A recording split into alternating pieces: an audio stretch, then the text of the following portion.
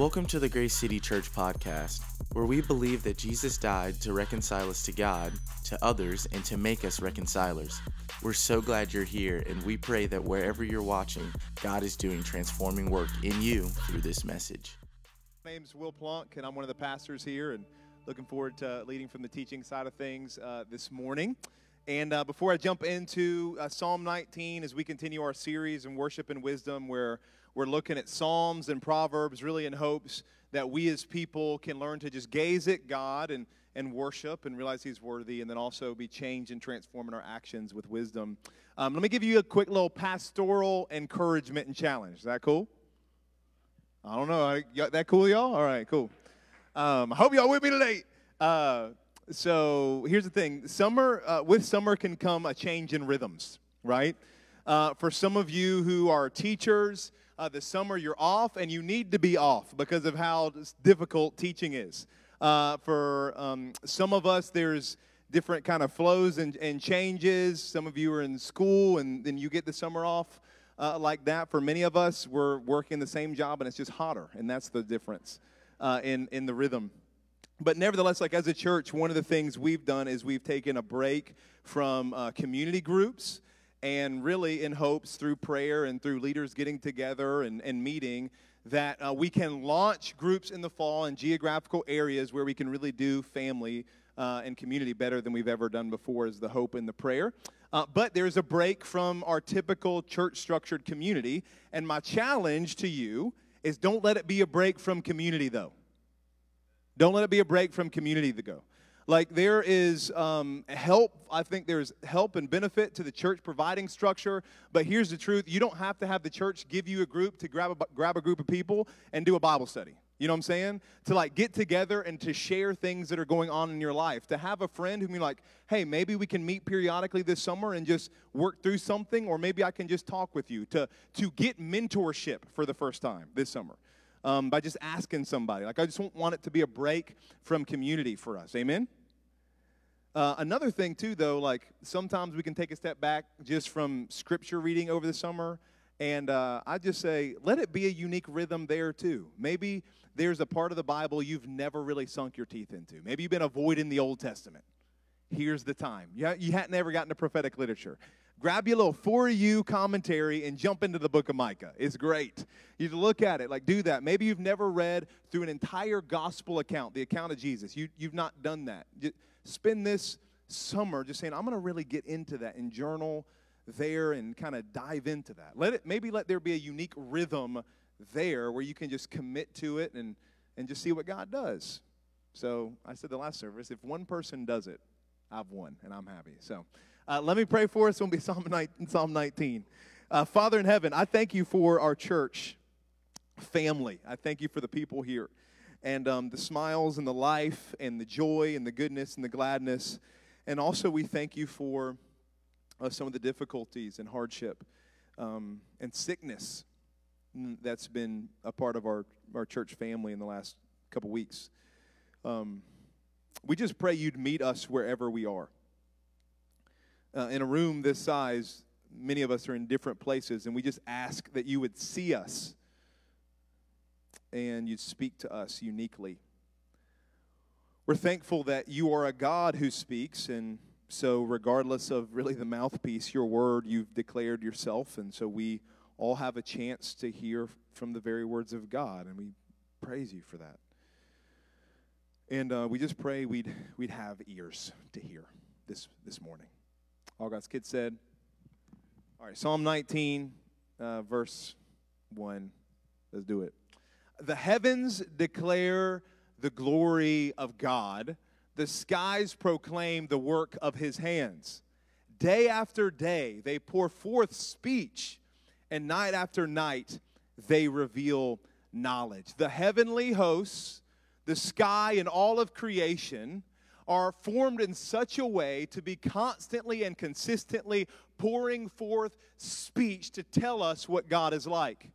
This is the paradox of the wordless speech of God, that regardless of your cultural background or the language you speak, all people can hear from God through creation. That all of us do. And that creation is not just there to be, but instead creation is there to point us to God, the one who made it. It says in verse 3, they, talking about this heavenly host, all of creation, have no speech. They use no words. No sound is heard from them. But look at verse 4. Yet their voice goes out into all the earth, their words to the ends of the world. It's saying that God literally casts colors in the sky at sunrise and sunset so that we would know He's a creative God.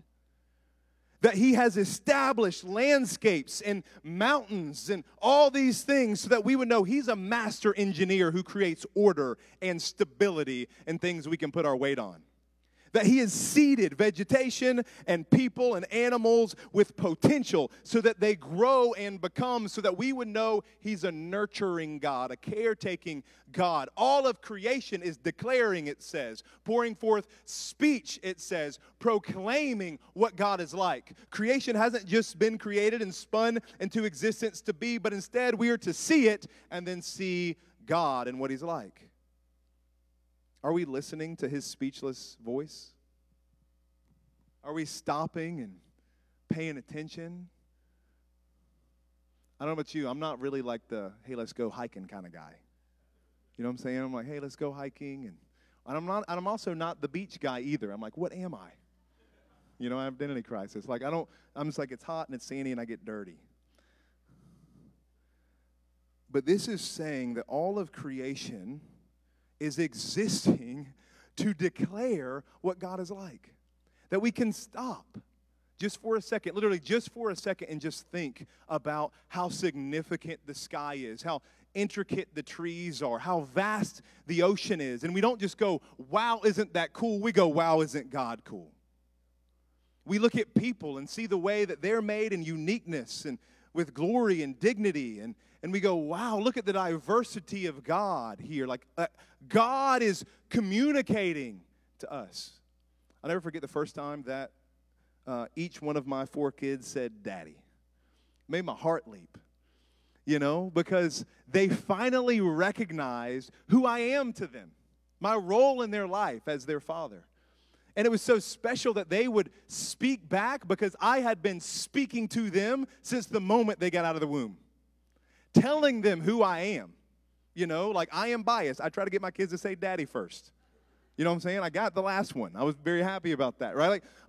I'm saying that, but not only am I saying it verbally, I'm saying it in my actions, right? By changing their diapers and feeding them and praying over them and talking to them and kissing them and holding them. I'm consistently saying who I am to them. And so it's beautiful when they finally recognize it. This is God to us. Since we've come out of the womb, He's been declaring who He is to us.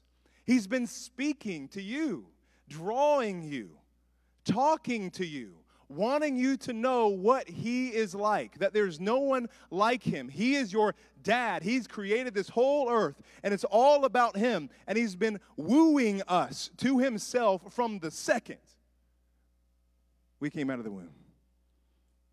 He's been speaking to us. Are we listening? Are we listening to this speechless voice of God who's constantly declaring who He is to us? You know, for a kid, it's very common for their first word to be mom or dad, and it's not because it's coerced. It's because to say mommy or to say daddy is the most natural response to parents who won't stop talking to them. Our prayer life and intimacy with God, family, is the natural response when we realize God won't stop talking to us. When we realize He's constantly speaking to us, telling us who He is, telling us what He's like, saying He's the most beautiful thing in the world, that He is perfect, He's spotless, He's blameless, He's powerful, He's intimate, He's creative, He's ordered, He's all these things, and it's natural for us to respond in prayer and communication when we realize He's been talking to us. I think sometimes our prayer life suffers because our listening life is bad. because we're not just having ears to hear him now speaking to us.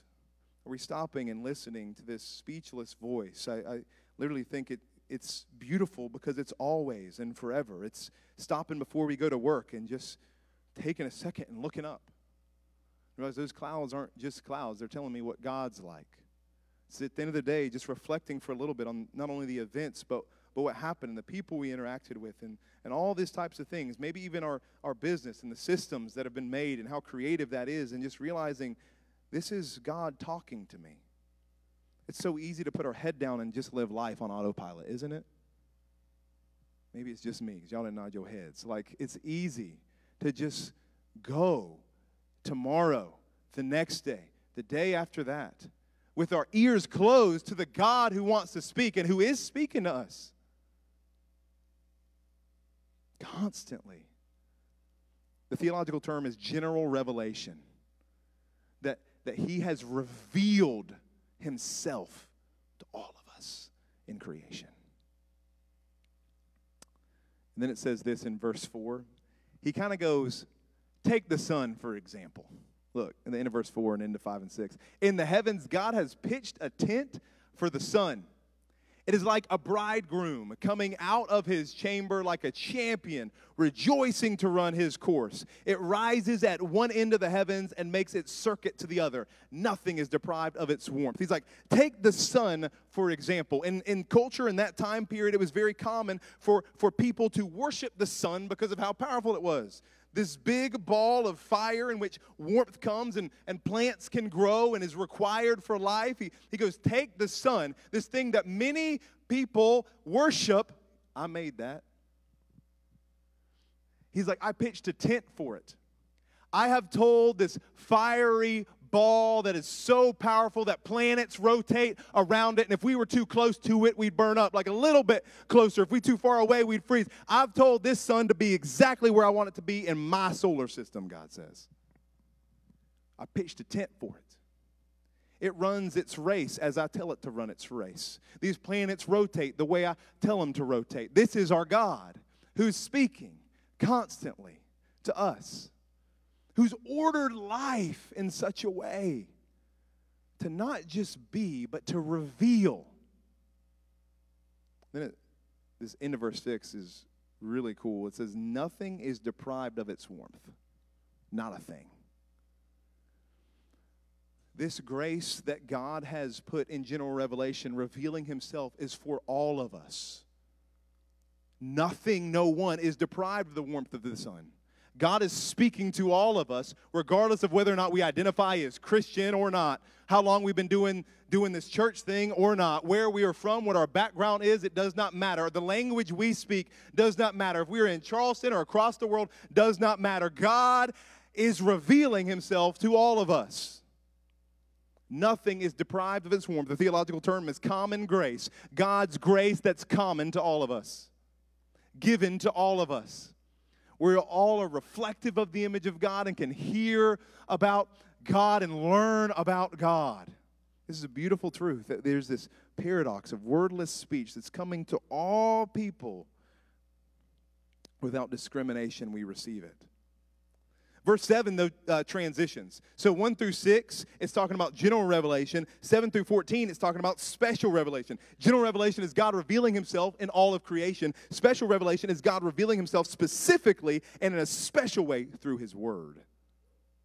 Now, here's a cool thing about the transition. In verse 1 through 6, whenever God's referred to, it translates it as God, and the Hebrew word is El. It's referring to God as the all-powerful, all-creating one. The strong one is the idea. And then in verse 7 through 14, it transitions. No longer refers to God as God. Now he refers to God as the Lord, Yahweh, the special covenant-keeping God, letting us know that God is not only the all-powerful one, but guess what? He is a relational one. The same God who is transcendent is immanent. The same God who is all-powerful is also personal. And how is he personal? Chiefly through his word. Look at verse 7. Watch this. The law of the Lord is perfect. Everybody say perfect. refreshing the soul. You hear what it does? The statutes of the Lord are trustworthy. Say trustworthy. Making wise the simple. You hear what it does? The precepts of the Lord are right. Say right. Giving joy to the heart. The commands of the Lord are radiant. Say radiant. Giving light to the eyes. You hear what this special revelation, what the word does for us? It refreshes us. It makes us wise. It gives us joy. And it gives light to the eyes. I hope no one ever told you the word is just something you need to read an obligation. That the word is just something that you need to do to learn a bunch of morals and how to do right. I hope you understand that the word of God, the word of the Lord, actually refreshes us. It makes us wise. It gives us joy. And it provides us with light. This is what the Word of God does. This is God coming close, opening up His Word that we always have access to for us to not just know, get this, not just know about God, but to know God. That's the difference, family. In general revelation, we can know about God and praise Him for that. We see His splendor and His glory and His majesty. But when you start opening up the Word and you're like, I only know about Him, but I can know Him. I can know Him. I can know the one who put the sun in the sky. You can talk. I hope you hear me. You can talk to the one who hung the sun in the sky. You can have a conversation with Him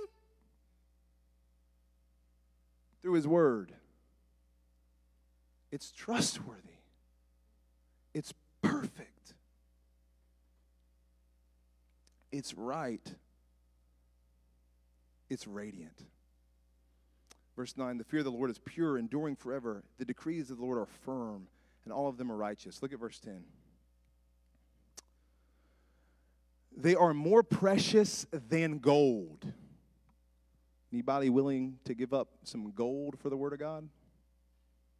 You don't even laugh. I'm saying, you ready? Than pure gold. They are sweeter than honey from the honeycomb. This is what it's saying. This is what the Word of God is. It is objectively more precious than gold. It is objectively sweeter than honey, meaning more pleasurable, more joy-giving than honey. This is the Word of God. So if someone's going to ask me my favorite food, I'm going to say Skittles. All right? It's been my favorite food for a long time. Like, would you rather have cake or ice cream or Skittles? I'm going to pick Skittles all day of the week. You know what I'm saying? Because, yes, my palate might be like that of a child. I'm good with it. Until COVID. Since I've had COVID, Skittles have progressively lost their taste. Listen, y'all love me way more than 9 o'clock. That's all I know. I agree with you. But not only did they lost their taste, but specifically the yellow, green ones, they have started tasting like metal to me. Isn't that crazy? Pray for me. I don't know what is happening. But like lemon, lime, that kind of flavor, like that's my stuff. Like that's what I like. Like I like Sprite. I like ginger ale. Like I was on the plane the other day. Like after this has happened, like what do you want to drink? Ginger ale. Because ginger ale on the plane, y'all get ginger ale on the plane? Like that's for something, that ginger ale tastes better on the plane. You know what I'm saying? It's like, I'm going to get ginger ale. Tastes like metal. I'm like, what is happening to me? Like, literally, I'm so used to this, and I'm like, this is, I don't know what to do with my life, right? Like, because it don't taste good anymore. But here's the truth, right? Like, I got 33 years of experience that tell me Skittles taste good, and now they don't. What's wrong? The Skittles are my taste buds. My taste buds. It's not that the Skittles have changed. It's that my taste buds have.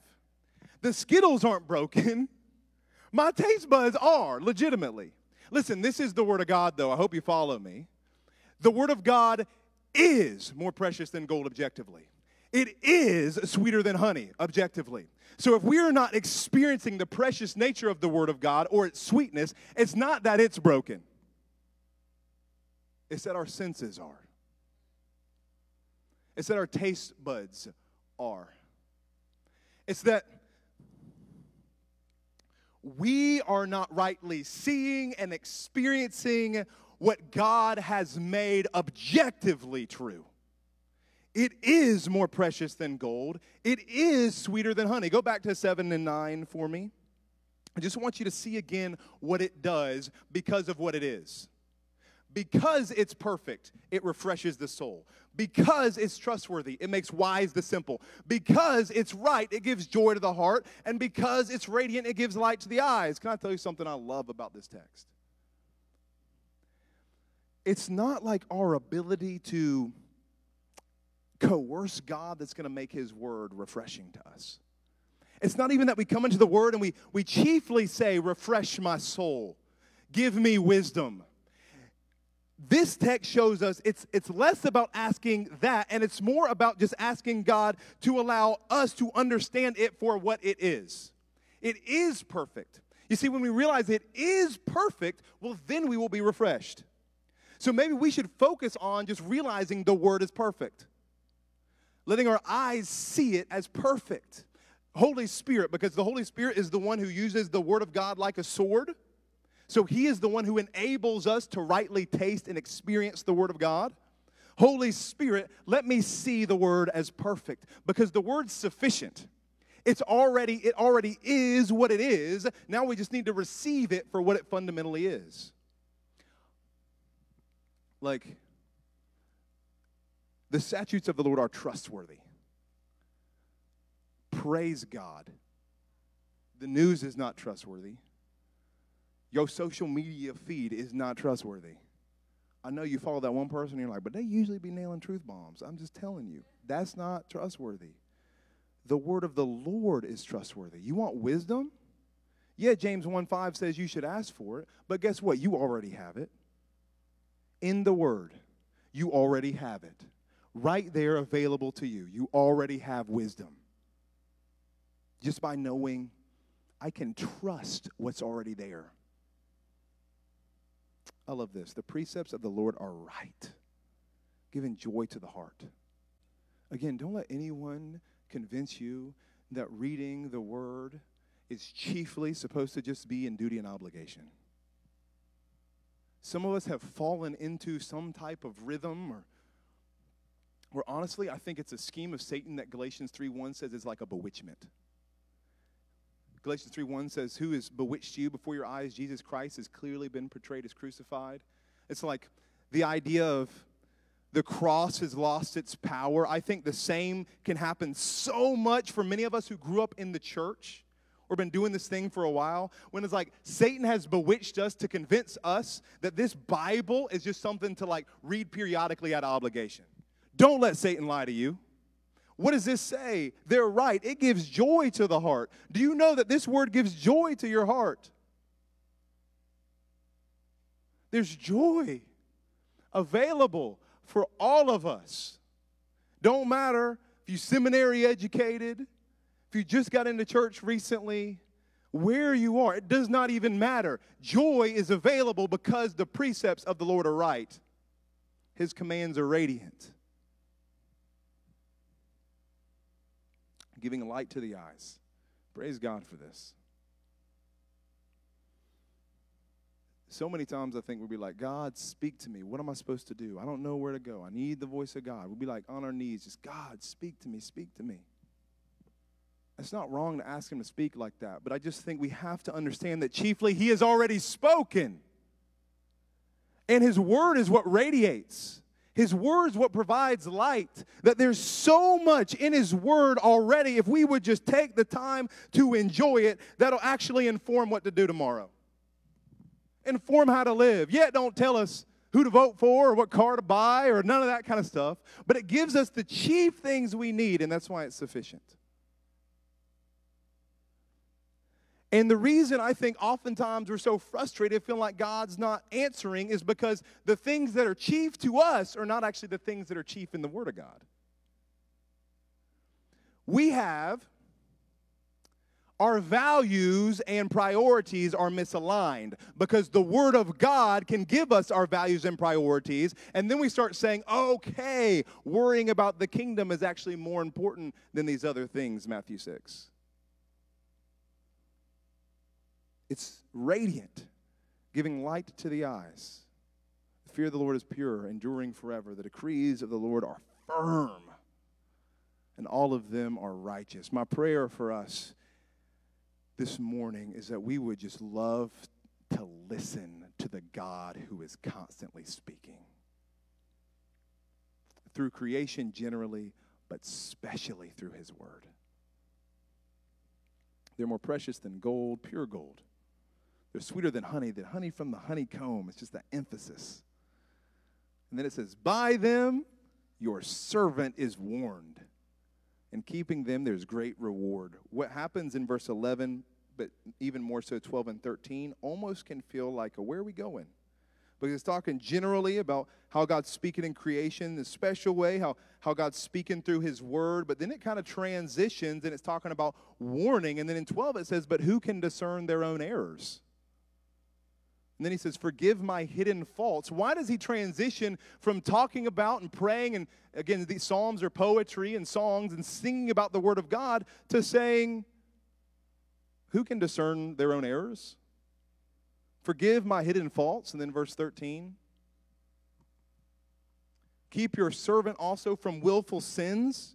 May they not rule over me. Then I will be blameless and innocent of great transgression. What is with this transition from the special way in which God's word operates to this talk of sin and needing for forgiveness and keeping from sin and the need to become blameless and innocent and free from great transgression? Well, I don't think it is a side at all. I think what's happening is he's realizing, and the prayer is that we need the word of God. Yes, he's speaking, and we need the voice of God to come from outside of ourselves to help us, because we are a terrible self-judge. We are a terrible light for ourselves. We do not have the power to guide ourselves. We are dead in our sins until someone outside of us comes to us to save us. And so we will be confused, we will be discouraged unless God, in the same way he came through the person of Jesus to save us and redeem us, gives us his word to guide us and direct us and to give us joy. We need a voice, we need language from outside of ourselves to help us. There's a great verse in Ephesians 5, verse 25, that talks to this point about how we get washed and cleansed, if you looked at the end of our text, with the word of God. It says, husbands, love your wives, saying that really is just this earthly illustration of what Christ has done for the church, which is us. Just as Christ loved the church and gave himself up for her, get this, to make her holy, cleansing her by the washing with water through the word. We can read over that so much and miss that. How did Christ cleanse us? By washing us with water through the word, and to present her, which is us, to himself as a radiant church, without stain or wrinkle or any other blemish, but holy and blameless. Can I tell you one of the things that Christ uses the word to do? He uses it to wash us and to cleanse us. Imagine the word of God like a washing machine. And we are that muddy, moldy, stained piece of clothing. Jesus Christ, in his grace, takes us and puts up in the machine, close it, put some sanctifying bleach up in there, and then we just get washed. And for those of you who've really sat with the Word of God, you know what I'm talking about. Because when we sit with the word, it washes us. Like, we bumping up against it. It challenges us. We're like, I don't even know what to do with this part. It convicts us. We're like, I wish I wouldn't have read that verse. It encourages us in a way. It's like, how is this book written so long ago still so applicable to me today? And we just get washed with the word. And this is the great joy for us, to be washed with the word. And Jesus' sanctifying blood that is just cleansing us over and over again as we sit with him, knowing the word is not chiefly about learning things about God, but it's about being with God. It's about hearing the voice of Jesus speaking to all of us and transforming us. It's about remembering and being washed anew with the truth that God's love was so deep and committed and trustworthy that the all-powerful, transcendent one became immanent. He became personal. He put on flesh, and in his flesh, he took on our sin. He took on judgment. He took on wrath. And with that, he then made us new by going to the cross and paying the death that we were to die. And he didn't stay dead, but he rose again in power and victory to give us new life. Not because of anything we have done, but because of his love for us, because he has washed us. We don't put ourselves in the laundry machine. Jesus does that. It's not about you washing yourself. It's about the Father washing you. Yahweh, the one who has a covenant relationship with those of us who are in Christ. He cleanses us. He reveals to us, as the text says, hidden sin. Sin nobody else knows of. Why would he do that? Is he mean? No, it's because he's good. He wants to reveal stuff that only he can get to cleanse you and to make you new and to let you walk in that fullness that he wants you to walk into. That's why he does it. He wants to keep you from willful sins. He wants to direct you, be that light unto your path so that you wouldn't continue to stumble and to fall in the same habits that we'll fall into apart from the Word of God's direction. This is God. And it ends with this. I like the end. Baney, come on up. Verse 14. He says, again, psalms are songs and poetry and prayers. So they be prayed or they be sang. He's been praying back to God about how God is a speaking God, a God who speaks in creation, and a God who's spoken through his word. And then he says, may these words of my mouth and this meditation of my heart be pleasing in your sight, Lord, my rock and redeemer. God, you've been speaking so much to me. May my voice back to you be pleasing. I've responded, is what he's saying. I've responded to the God who's never quiet. And I pray my response will be pleasing. I pray that it would be acceptable. Because, Lord, you are my rock and you are my redeemer. As we sing together, we got people with lanyards on around the room, as we get prayer, and as we pray, like these are our responses. Prayer and singing really are our responses to a God whom's always speaking to us. It's how we enter into this conversation with the Trinity, where he's speaking, and we're responding, and we're listening. And so, may as we sing and be together, may this just be our offering to God. Let's pray. Father in heaven, we thank you that you speak. That ever since we came out of the womb, you've been speaking. Before we knew you were our dad, before we knew Jesus was our Lord and Savior, you were speaking to us, drawing us, pulling us to you, desiring for us to say, Daddy. And for many of us in this room, in this space right now we know you are our dad, you are our Savior, our Lord, and now you've given us your word. And I want to pray in faith that you would take this church and make us a family of people whom love to listen to your word, who experience how perfect it is, how true it is, how radiant it is. That for some of us, we would just stop. And even as we sing a few songs now, we would listen to how you're uniting us as a family, how you're making us one, and how you're commissioning us to be people whom have something to say because we've been listening to the one who's worthy to listen to. So in the name of Jesus Christ, we pray these things. Amen. Thank you for listening to the Grace City Church podcast. Whether this is your first time with us or you find the Lord moving you to engage differently or just learn more about who we are, we encourage you to find us at our website at www.thegracecity.com to explore all of the ways that you can give, connect, and engage. Thank you again for being with us. Now go live as image bearers of the King.